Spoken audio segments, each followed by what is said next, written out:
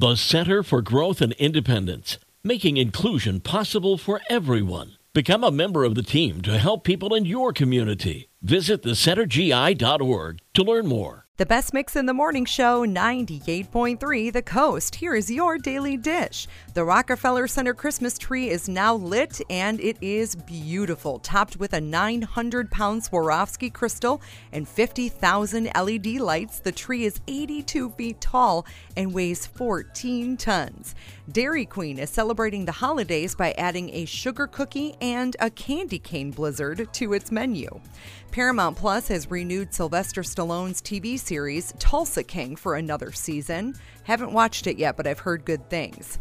After months of anticipation, the public now has its first glimpse of Prince Harry and Meghan's upcoming docuseries. Netflix released a trailer for the 6-episode docuseries, Harry and Meghan. The roughly 1-minute trailer shows snapshots of personal moments for the Sussexes, from falling in love to leaving their royal roles and charting their own future in California. It's pretty intense. And they basically said the reason for making this is because they want people to see what really happens behind the scenes. Now, recently, it was supposed to be premiered on December 8th, but that seems to have been scrapped, and now the recent promos just say, coming soon. We'll be waiting.